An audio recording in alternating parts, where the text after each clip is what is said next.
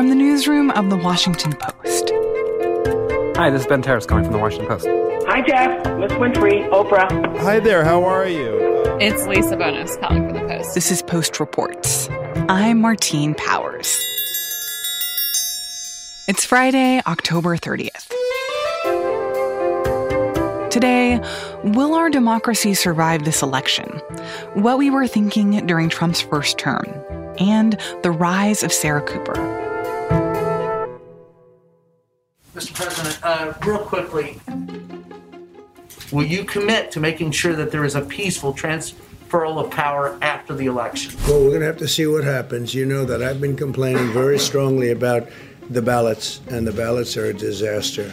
On multiple occasions in the past few months, the president has refused to commit to a peaceful transfer of power after the election. You don't know until you see. It depends. I think mail-in voting is going to rig the election. I really do.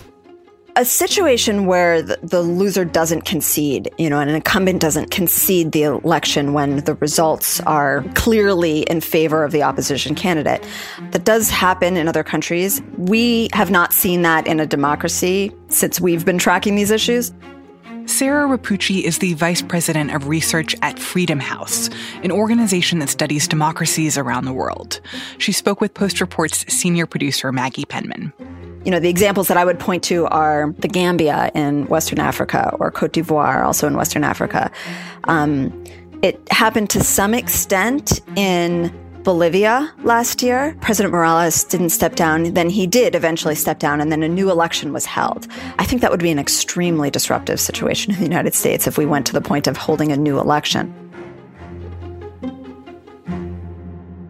Setting a precedent of that sort is not just something that would cause a lot of distrust in the result among the American population, but also that would send a signal to other countries that our institutions, which are supposed to be so strong, might not be sufficient for handling a highly contentious election. What are the red flags you've been seeing in our democracy, or the signals that you're seeing that you're concerned about? We've actually been tracking a decline in U.S. democracy over the last 9 or so years, so it's not new. But what we've been seeing are trends that have been accelerating and have been getting really to the heart of what our democracy is and what it means. So, for years we've seen issues with economic equality. We've seen issues with the treatment of minority populations. We've had problems with gerrymandering that have impacted the electoral environment on and off. There have been problems with surveillance. But what we're seeing this year, the way that everything is coming together with the pandemic and then the election, is the outcome of this election seems to have become extremely important for where U.S. democracy goes. And I think that the norms in this country have been shifting over the past few years, but our institutions are very strong and have really resisted a lot of attacks, say, on independent media or on the independence of the judiciary. But I think, regardless of who wins this election, we're going to be seeing a change in the trend line of democracy in the U.S. So I think this is something we hear a lot when we talk about our democracy, is that, no matter how polarized we are, no matter how much norms might change, we have these very strong institutions and we can count on those. Is that what you see, or is that something that you see potentially changing in the current climate? Norms always erode before institutions. And what we have seen is a shift in people's thinking about what is acceptable. For instance, we used to have a much stronger norm of transparency. People thought that the President of the United States should reveal his tax returns, and that was accepted as something that people had a right to know. That has changed under this administration. Those kinds of small things have a longer term effect. And I'll give you another example. So, we used to have a very strong respect for the right of the press to criticize the government. And that's not true in every country. That is one of our strongest institutions here in the United States, is our right to free expression and independent media. The attacks of President Trump over the past 4 years on individual journalists and on the institution of the press is very new in this country. And those kinds of attacks affect people's opinion of the press and of what role they should be playing and of how they interact with the government.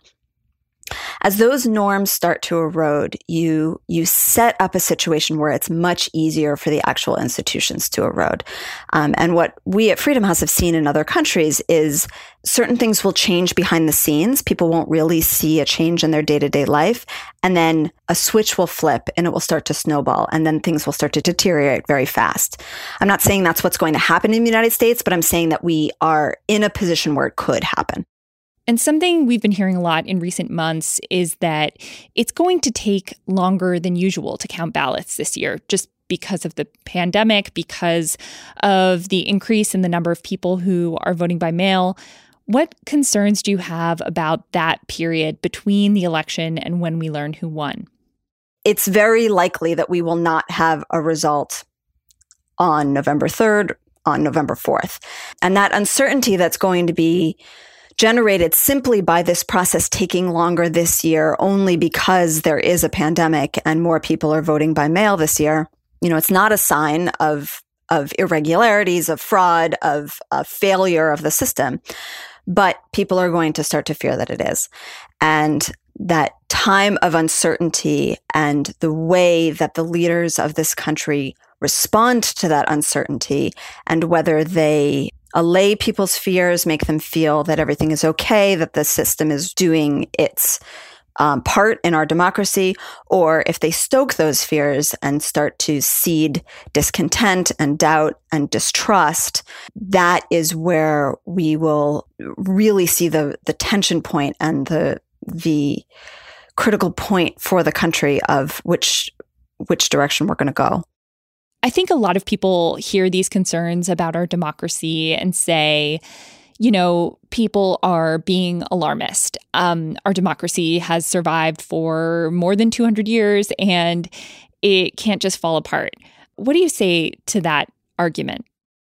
So the U.S. is a very strong democracy. It's, one of the longest established democracies in the world. And the longer your democracy has been around, the more deeply entrenched your institutions are, the more deeply the population feels that they live in a democracy, that that's important to them, the more they will notice when it changes.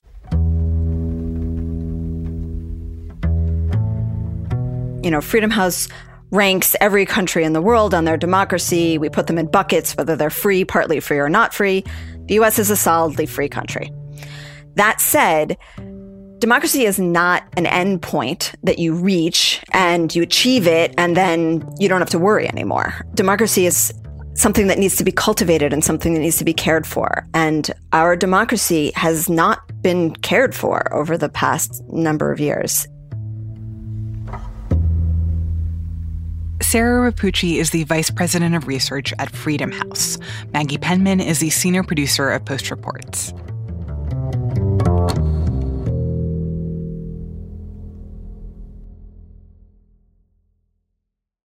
Carlos Lozada, the nonfiction book critic at The Post, is, of course, a person who reads a lot of books.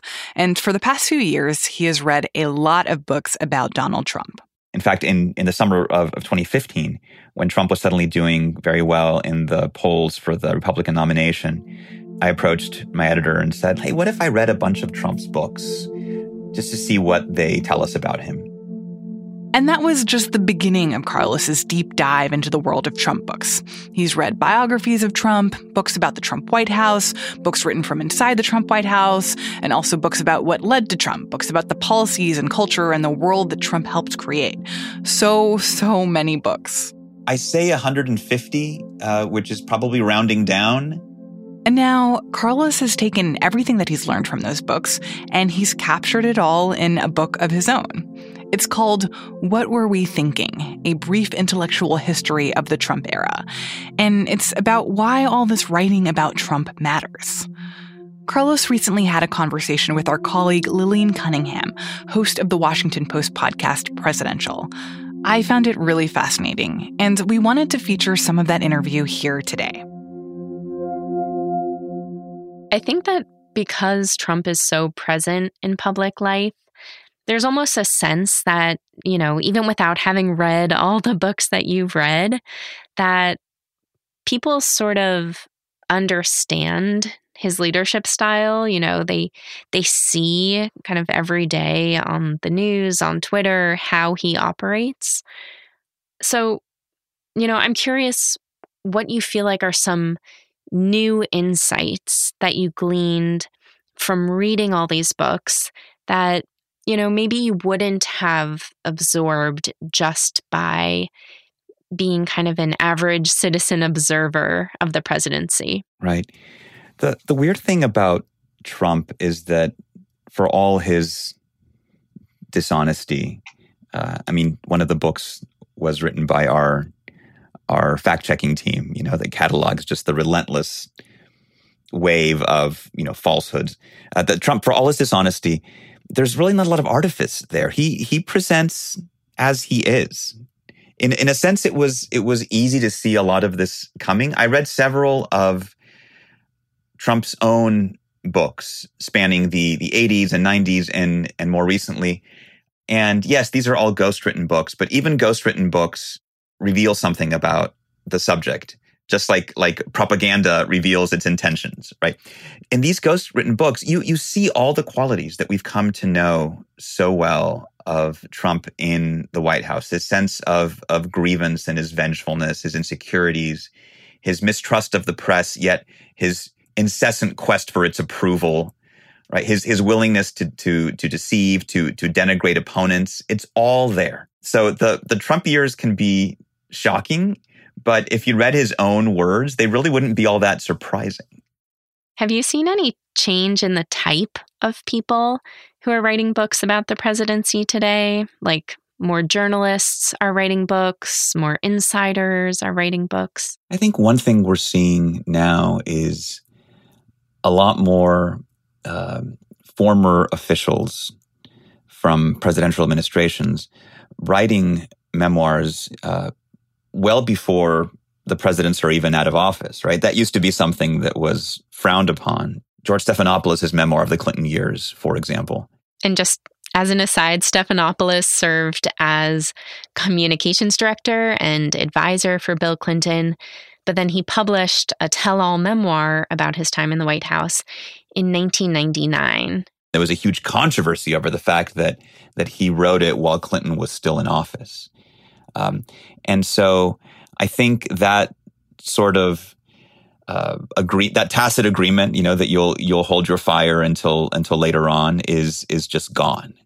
And especially with this administration, you're seeing such a revolving door of people leaving the administration early and immediately is like, heading straight to a literary agent to then come out with their books.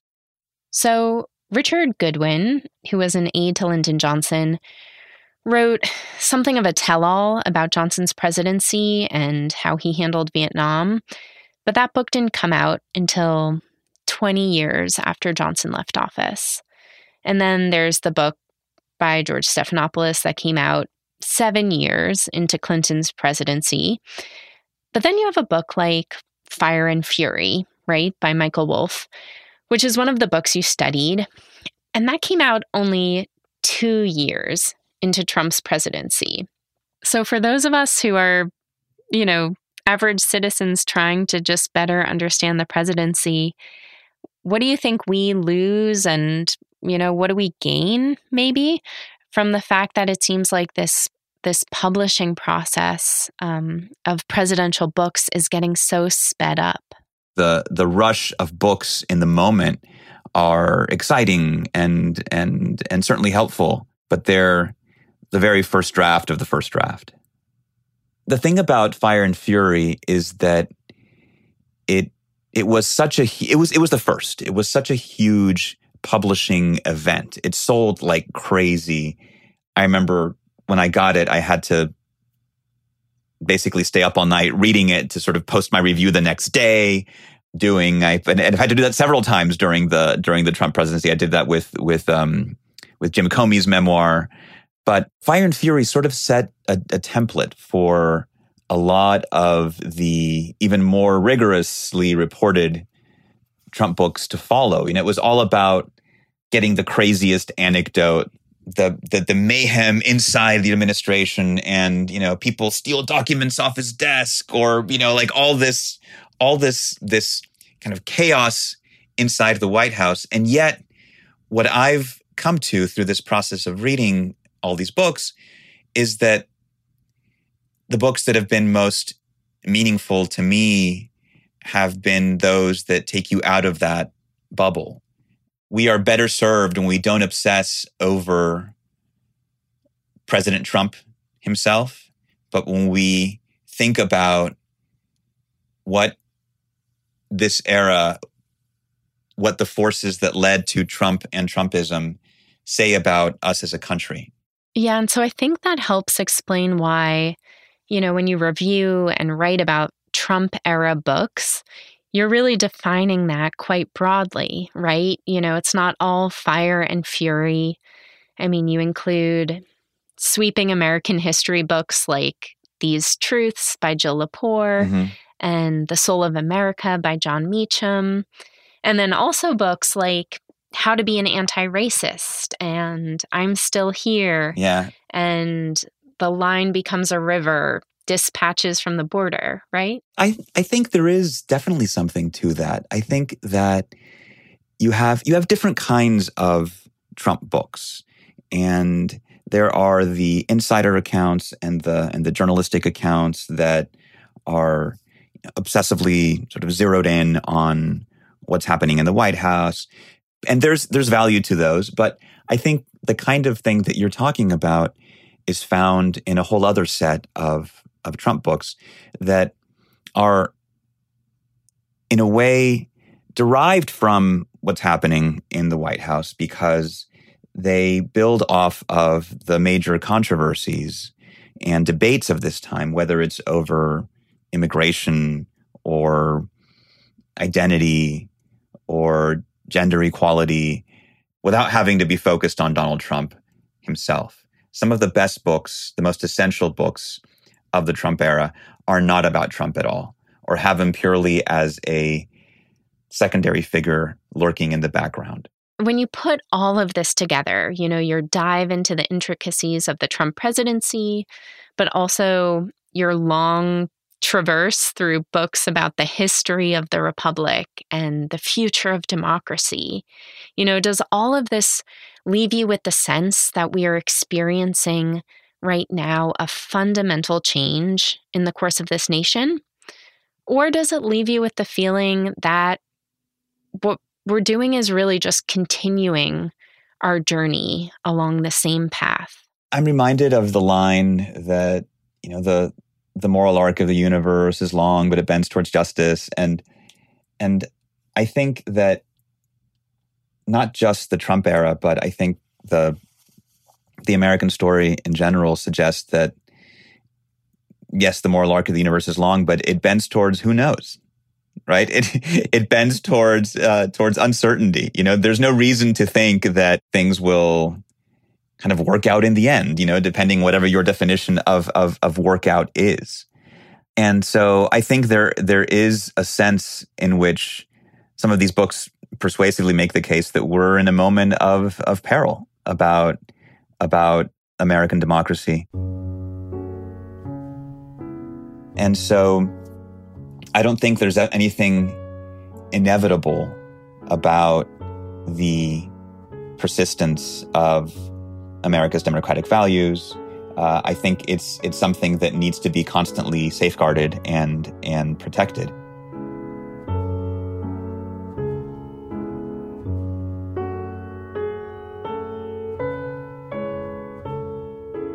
Carlos Lozada is the nonfiction book critic for The Post. Lillian Cunningham is the host of the Post podcast Presidential. By the way, Presidential is an amazing crash course in American history. In 2016, Lillian made an episode about every single U.S. president. Yes, 44 episodes. It features interviews with biographers and historians, and it puts a lot of things in perspective about the traditions, expectations, and tensions around the job of being president of the United States.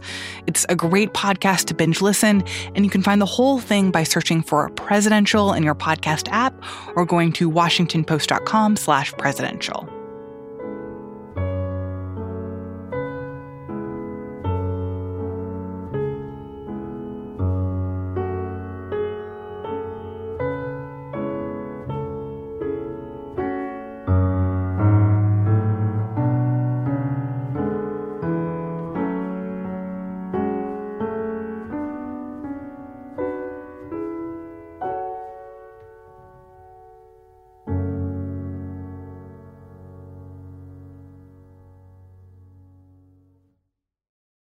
And now, one more thing about the woman behind some of this year's most memorable political satire, Sarah Cooper.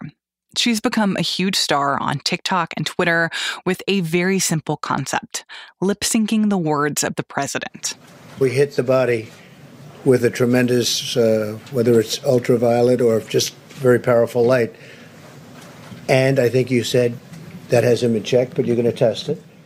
Obviously, it's lip-syncing, so you can't actually hear what she's doing, but just the way that she impersonates the president and the gestures and the faces that she makes and the things that she does with her eyebrows, it's just very effective. And that's why arts reporter Jeff Edgers wanted to talk to her. I just spent some time and did a profile on Sarah Cooper, who in shorthand would be known best for her TikToks where she lip-syncs President Trump. But I found she's much more than that. Sarah describes herself as sort of a straight-A student and people pleaser to a fault.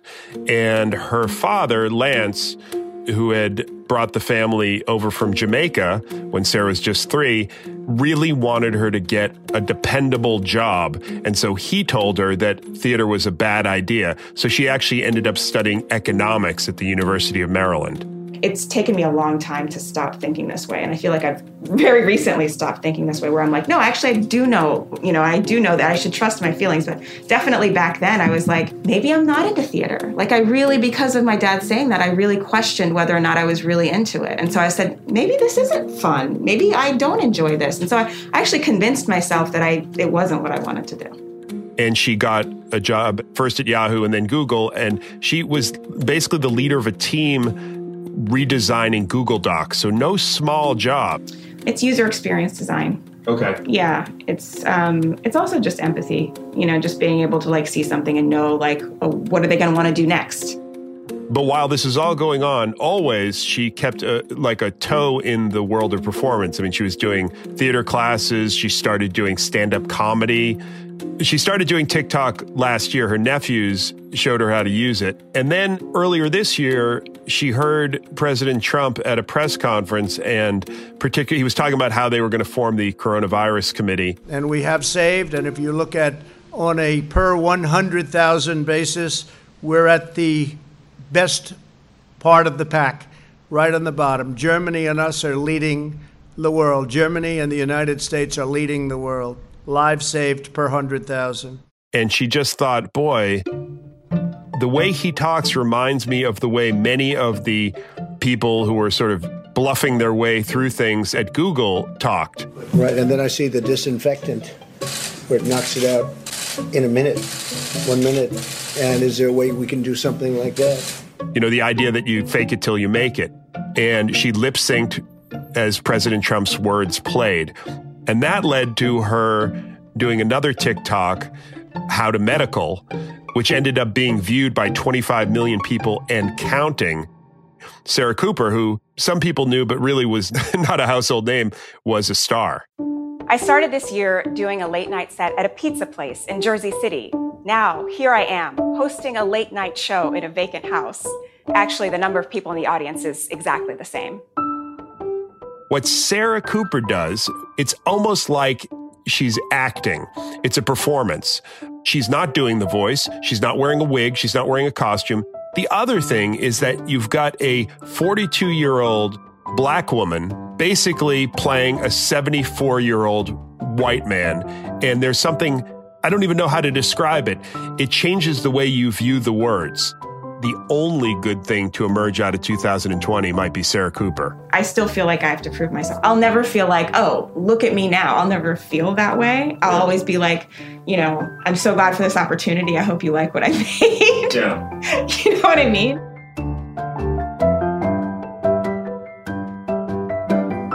Jeff Edgers reports on the arts for The Post. Sarah Cooper's new TV special is called Everything's Fine. It premiered this week on Netflix.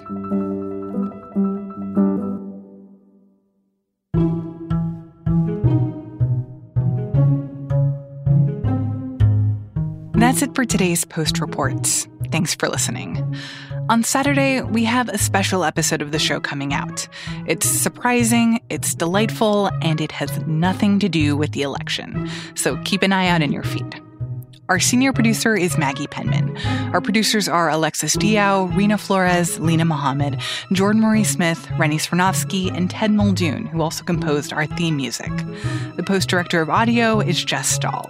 I'm Martine Powers. We'll be back tomorrow with more stories from the Washington Post.